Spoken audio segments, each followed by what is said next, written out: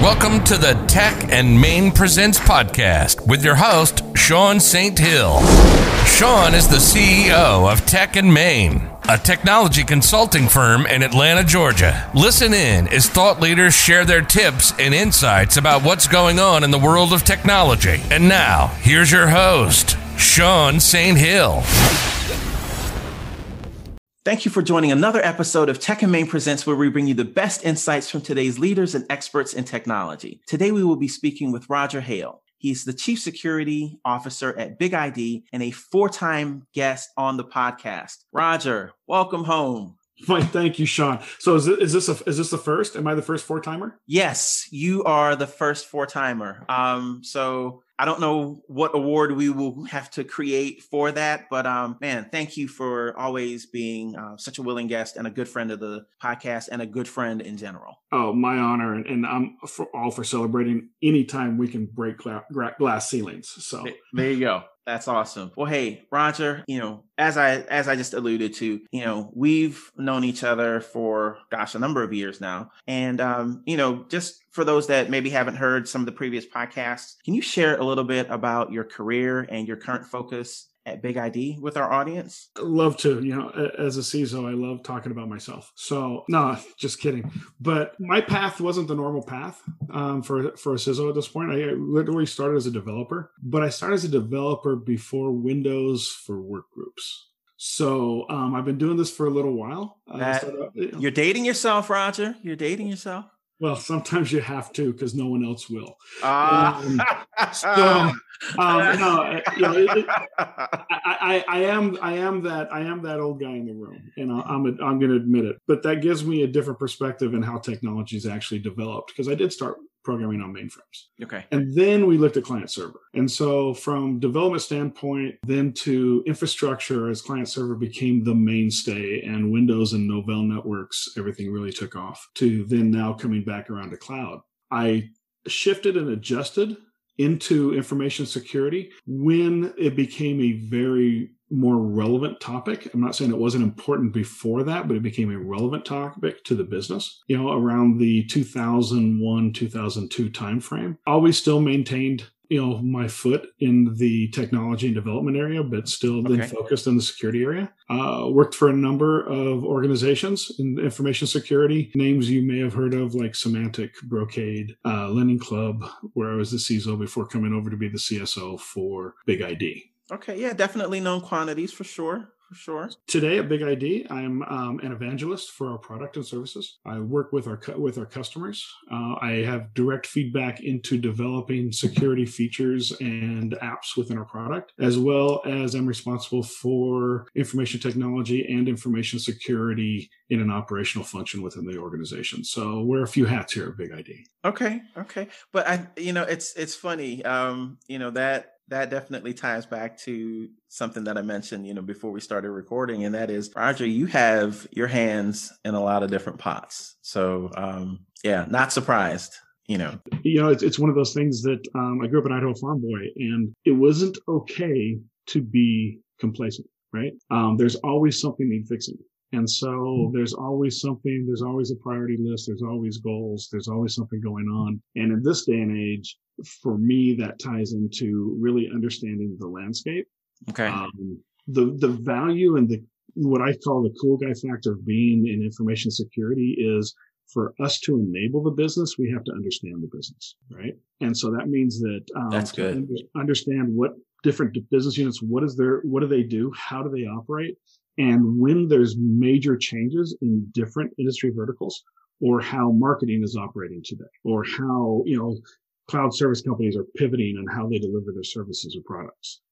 All of those are things that I have to be aware of so that I can support doing that in a secure manner. Because as a CISO, and as a CISO for a high-tech company, the mission statement for my team is to protect Big ID, to protect our customers, and to be the customer. So we get to do all three of those things. Oh, that's awesome. That's awesome, Roger. So thanks for sharing that with our audience. Now I will ask you, since you're down there in Texas, and of course, you guys just came through one of the worst winter storms in recent memory. As a technology thought leader, as someone with your background and pedigree, I wanted to find out, if you were advising the state, how would you recommend technology be used to help avoid something similar in the future?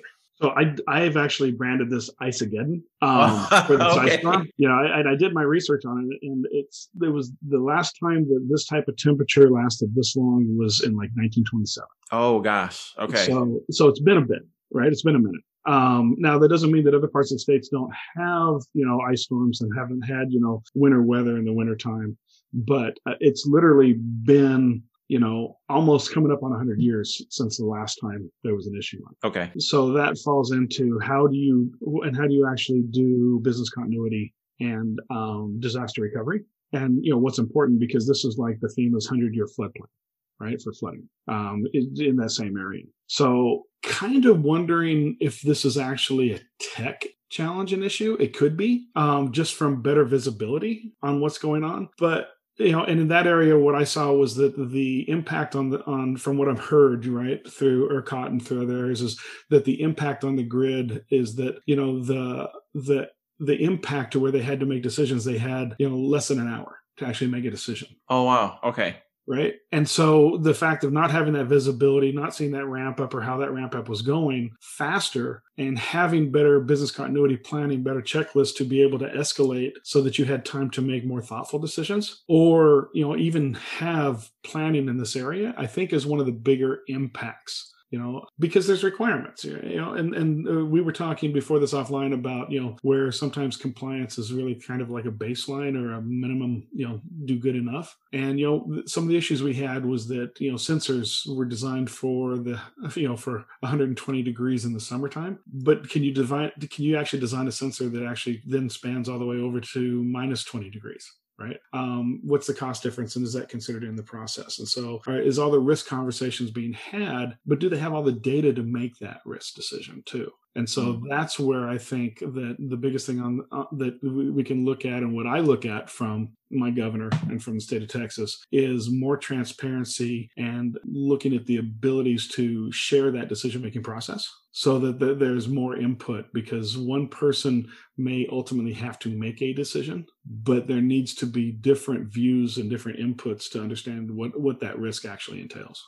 Okay. So Roger, I will ask this question because of what you just said, as far as, the visibility and, accountability, if you will, in that type of instance. Do you think anything would have been done differently if the Board of Governors or if the Board of Directors were, folks that actually lived in Texas and, were kind of boots on the ground, for lack of a better term? Do you think that would have changed any? I always believe, and I mentioned that earlier about one of my goals for my team, one of our mission statements is to be the customer. Yes. That makes a different impact in your decision-making process. So, whether it was, that we are Big ID for Big ID, that we use our own product. When I was at Symantec, it was Customer One, and we used our own product, and it made a difference in how it was developed. The same thing here, right? If you have that same level of impact, and if you're the ones that actually has to,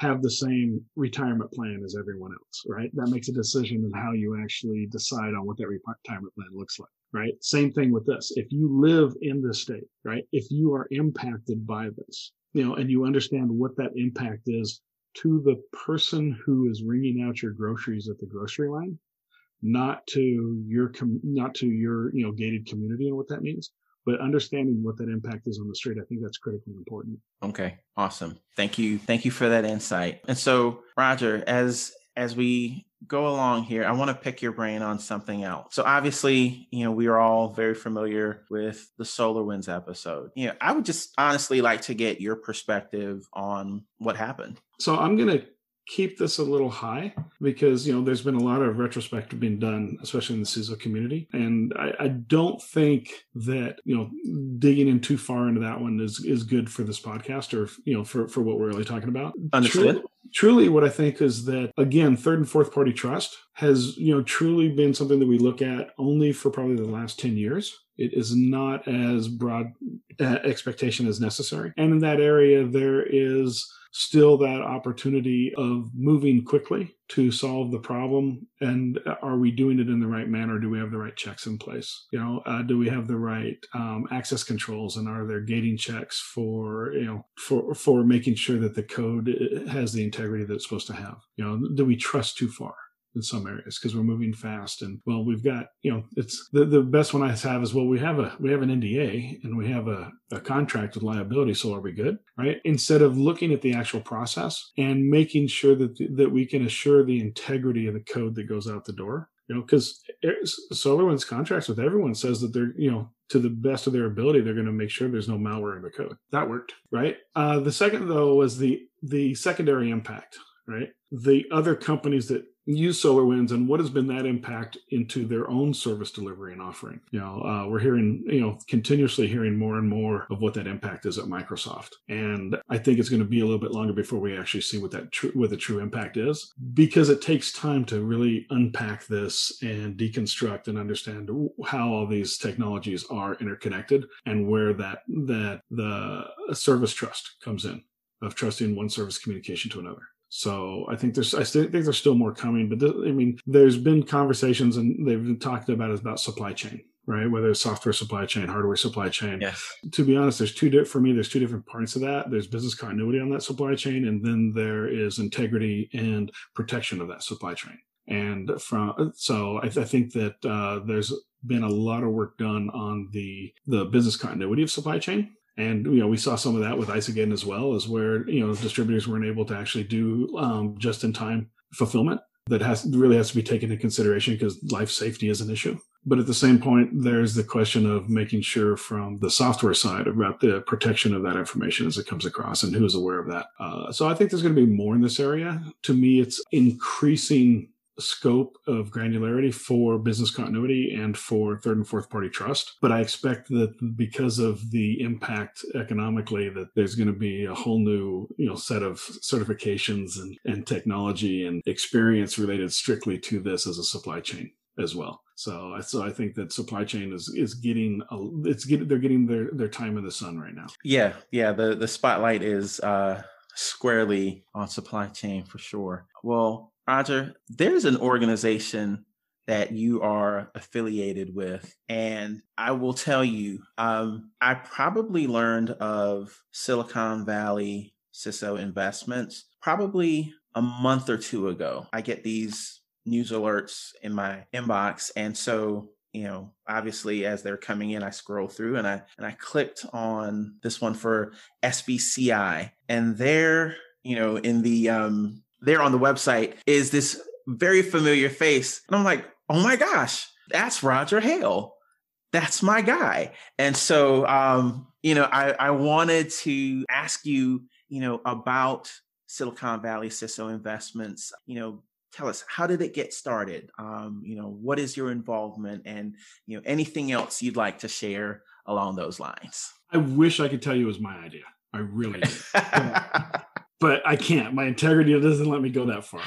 So Silicon Valley CISO Investments came out of 8 CISOs, because it was 7 CISOs and Oren Younger as GGV Capital. But Oren's a former CISO. So to me, it's 8 CISOs. Okay.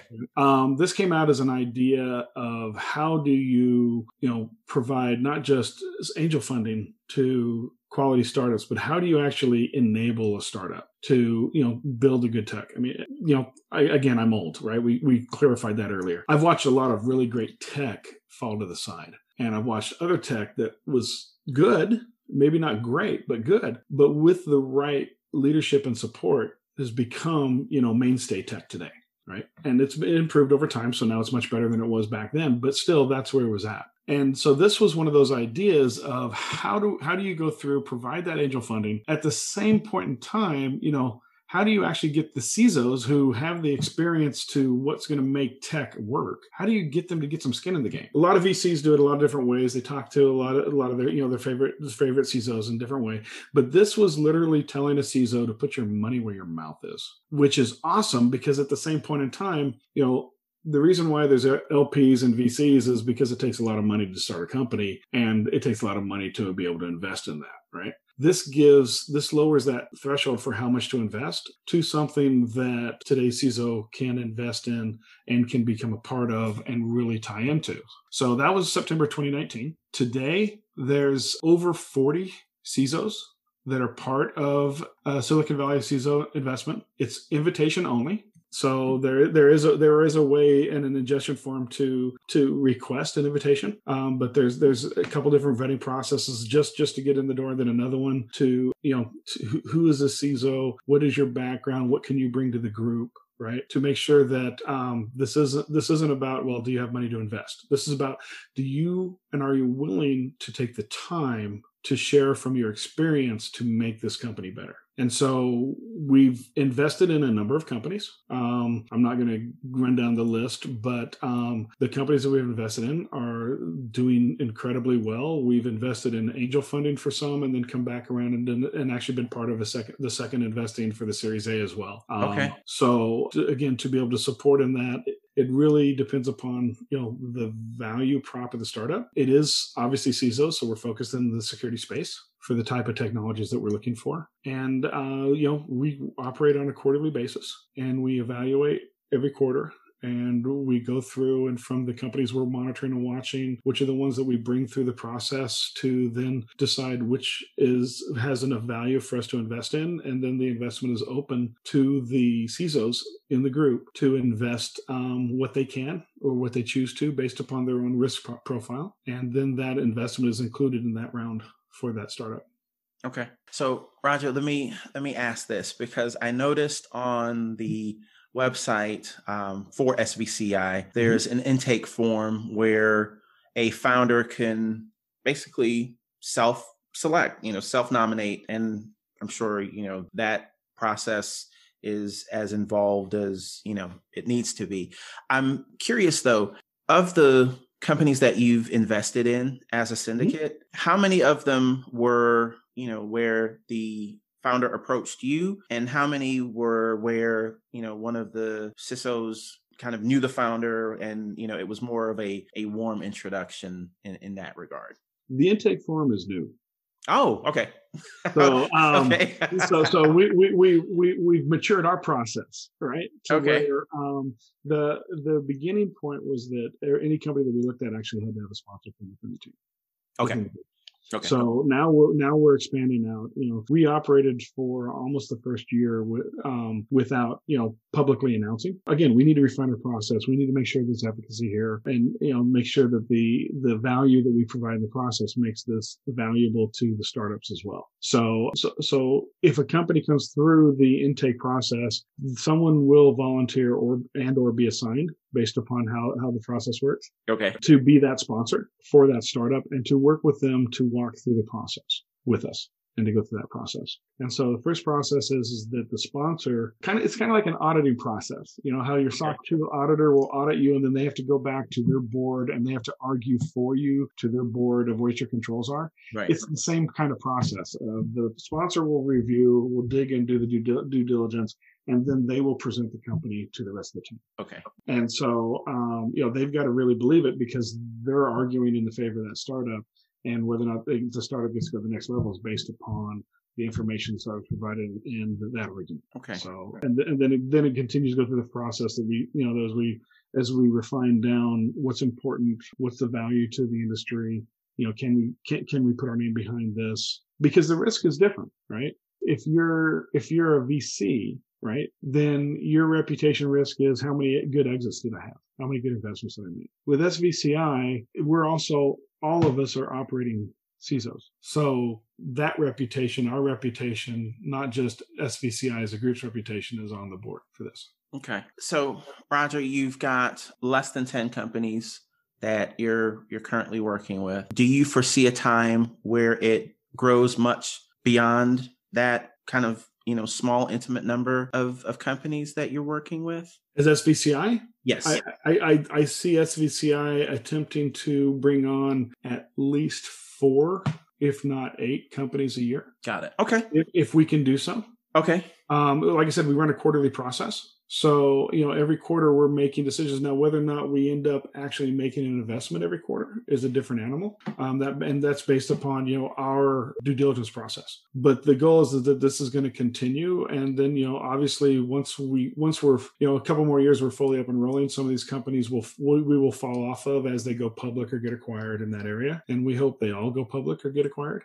Well, so yeah, I'd say that we've got a good 4 to 5 years of continued growth before we start to see, a rotation span where companies are rolling on and new ones coming on and old ones rolling off to kind of balance out. So we're definitely in a growth stage. Okay, awesome. All right, well, Roger, let's pivot into looking at the new administration. And there's been a lot that's come out, as far as cybersecurity from a budget and an appointments perspective. In your opinion, what would you advise the administration to focus on? So I know this is not going to go over, and so it's not going to be something that they look at, but I really wish they would. We again were speaking before we started recording about the efficacy of compliance. Mm-hmm. And so my concern at all times is, are we doing something to check a box? Or are we doing something that actually provides value? And so I would challenge, if I was speaking to the administration, to challenge them to look at what they're looking in cybersecurity and does it actually have efficacy, and can it actually change the conversation?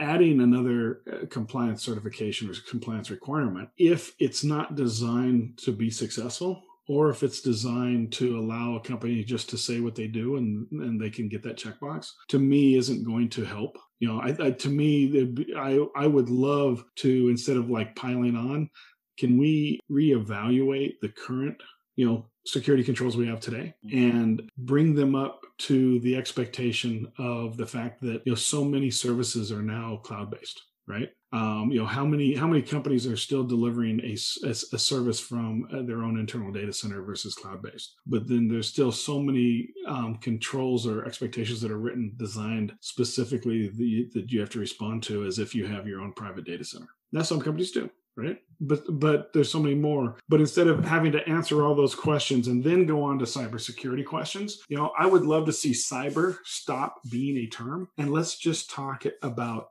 data protection. Let's talk about information security, right? Because cyber is today. This isn't something new, cool guy thing from 15 years ago that a couple of companies in Silicon Valley are doing. This is the reality we live in today. But calling it cyber and having another set of different controls versus information protection controls when you have insider threat and you have everything you have to address anyway, to me is an unnecessary duplication at this point. And I'd rather see this streamlined to where companies of all sizes can effectively meet the requirements and effectively protect their customers, instead of having to do some things just for a compliance sake and then adding additional budget to do something that actually provides value. Oh, that's very well stated. It kind of reminds me of, I can't remember if you and I had this conversation, but I know I've had this conversation where, in information security, you'll have a vendor come through and say, hey, the blinky shiny box that you have, is obsolete. We have a better blinking shiny box and you should buy this, right? And here are the talking points to go and get budget for it. But the thing is, we haven't optimized or maximized the things that we already have in-house, right? So you're going to spend another $100,000, $200,000, $300,000 on this, newer, better solution without really looking at the firewalls and, the other things that you already have in place. So, that's what I'm getting from, what you were just saying. It's actually worse than that.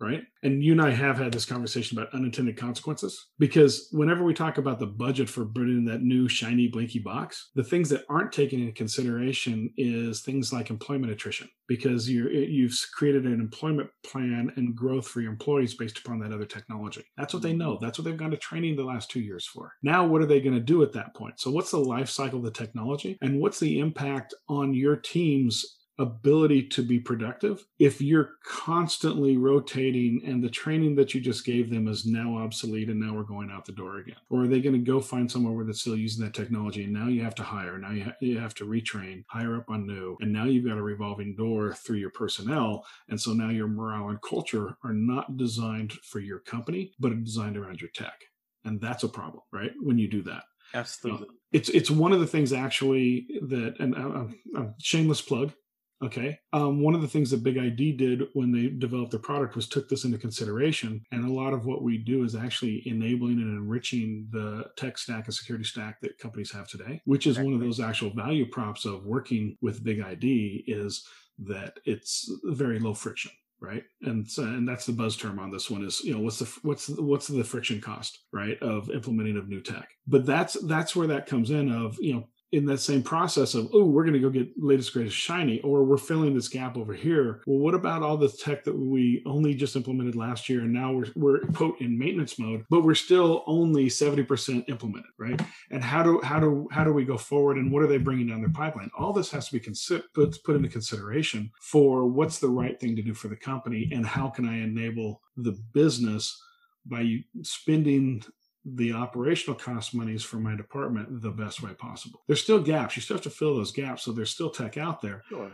And unfortunately, a lot of times that tech overlaps with what you're already doing in a different area. So it's every company's got to make the decision their own way. But the risk decision isn't as simple as the business case that the vendor is going to hand you for why their product's better than product XYZ.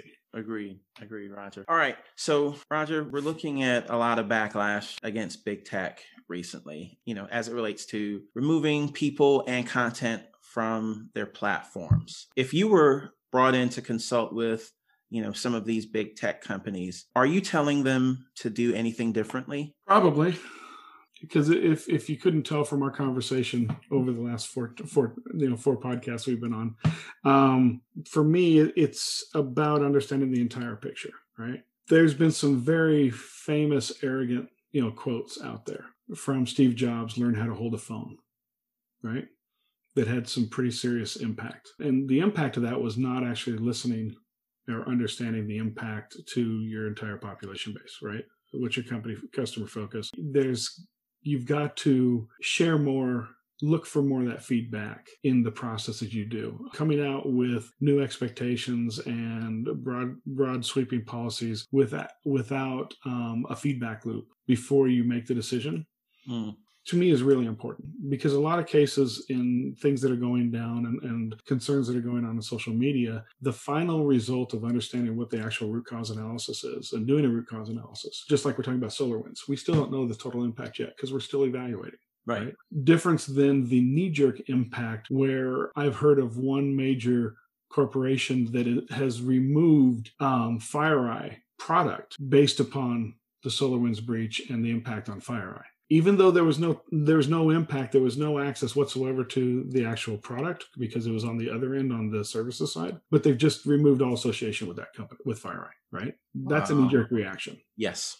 Right? That's a lot of money spent. And I obviously can't say if it was a good decision or a bad decision. I just know it was a lot of money spent before understanding the full impact was done. And so my feedback to the big tech companies is to take a breath, take a step back, and really understand the total ramifications of the actions you're taking. And remember to step outside your box to understand the impact and the goals and the everyday life of your customers, or maybe in some of the stages, your actual product, which is your customers. So what that impact is. And so that's what I would tell big tech. I mean, I am technically in big tech. I've worked in Silicon Valley companies for years, and that's what I would be concerned about, or what I would like to bring into that conversation. Okay.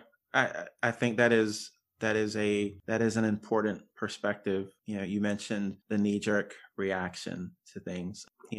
One of the things that I love about talking to, yourself and others is the fact that honestly, you do need to take, that 360 degree view of things, right? You can't take 90 or 180 degree looks at things. You have to look at things in their totality, and you may not fully understand or agree with, the different perspectives, but to say that you are going to completely cut off, and eliminate any access to, something that you don't deem worthy. Yeah, there's all kinds of slippery slopes. And are you just taking that so that goes underground? So now you don't have the visibility. Again, I'm all about visibility. So, but I wanted to roll that back around, because I'm really talking about unintended consequences to these actions. I want to roll that back around and bring that back around to the top of Texas just went through Iceageddon, right, to try to give let's bring this into a concrete example. So there's a number of companies, right, that operate in Texas, just a few. When this storm happened, right, one of the first impacts of the storm is that it made roads unpassable, right, because it was ice in the storms. And then when the power grid started to also fail, or rolling blackouts, because it both happened at the same time, right?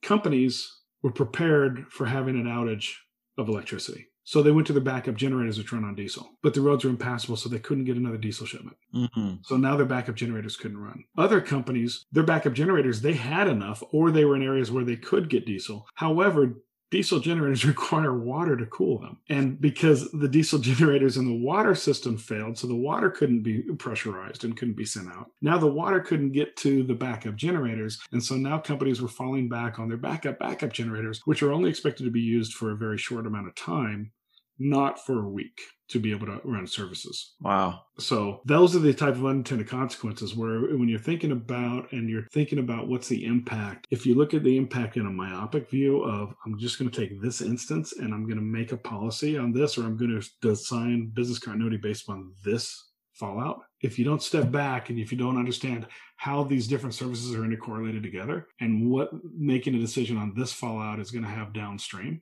that's what happened to Texas. Oh, and Roger, that as usual is a perfect way to sum up our time together. It's always so rich, and I just really appreciate again your friendship, your insights, and I can't wait for episode number 5 because that's coming at some point in the future. But Roger, before we go, what's the best way for folks to get in contact with you? So to get in contact with me, I'm on Twitter at Hale Roger. That's HALE, not HIL. So I'm on LinkedIn at LinkedIn Roger Hale. You can reach me there. You can reach me through Big Idea as well. And I am welcome, any outreach conversation. Love to learn more and get different perspectives outside of my own, because change your perspective and thinking outside the box is a criticality to the success today of any professional. No, I couldn't agree more. And so, Roger, again, thank you for this 4th time of being on the podcast, and just really appreciate everything that you are. You're a good egg, sir. Completely mutual, Sean. Really enjoy our conversations. I will be here on your podcast whenever I can. I really enjoy the conversation. Thank you for making me a part of it. Awesome. And so Tech and Main Presents family, thank you as always. And be sure to tune in next time when we will have another technology expert share their wisdom. Goodbye for now. You've been listening to another episode of Tech and Main Presents. Be sure to subscribe on Apple Podcast, Spotify, or wherever you listen to your favorite podcast. Don't forget to tell your friends, and thanks for being a part of the Tech and Main Presents community.